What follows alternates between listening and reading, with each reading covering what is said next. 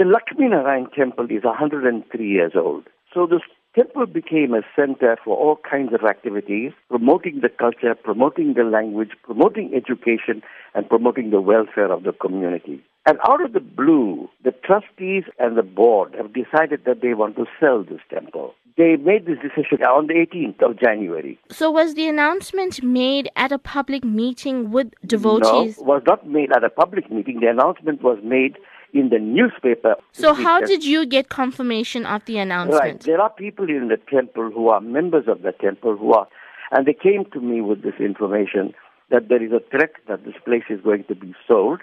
What did I think about it? I said, no, it won't happen because it can't happen, not in the way that it is happening. We asked for a special meeting, and at that meeting they said, nothing has been finalized. There is no need for anxiety. So what is the concern if it has not been finalized? So I drew their attention to a minute that was included in the last minutes of meeting, which said that a committee was established to meet with their potential buyer.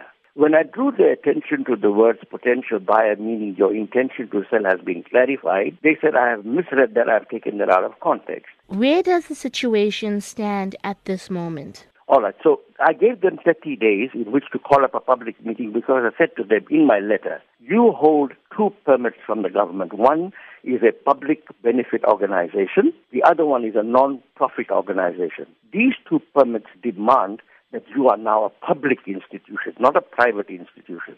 Any decision you make must be made through the public. So there is absolute confirmation via the announcement, via temple devotees and officials, via the minutes of the previous meeting and social media that the temple is up for sale. Yes.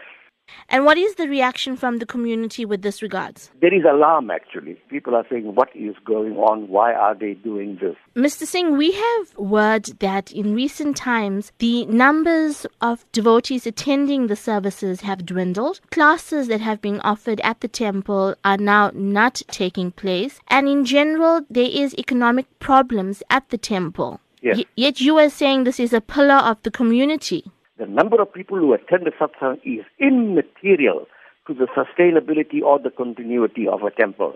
But Mr. If you're Singh, looking at it in monetary terms, yes, then the number of people determine how much your quality. In a temple, contributions come from the community regardless of whether they participate in satsangs or not. The satsangs and these language schools and all have been shut down progressively so that the sale can be effected. It is a programmed closure of the institution. It is not that people are not coming.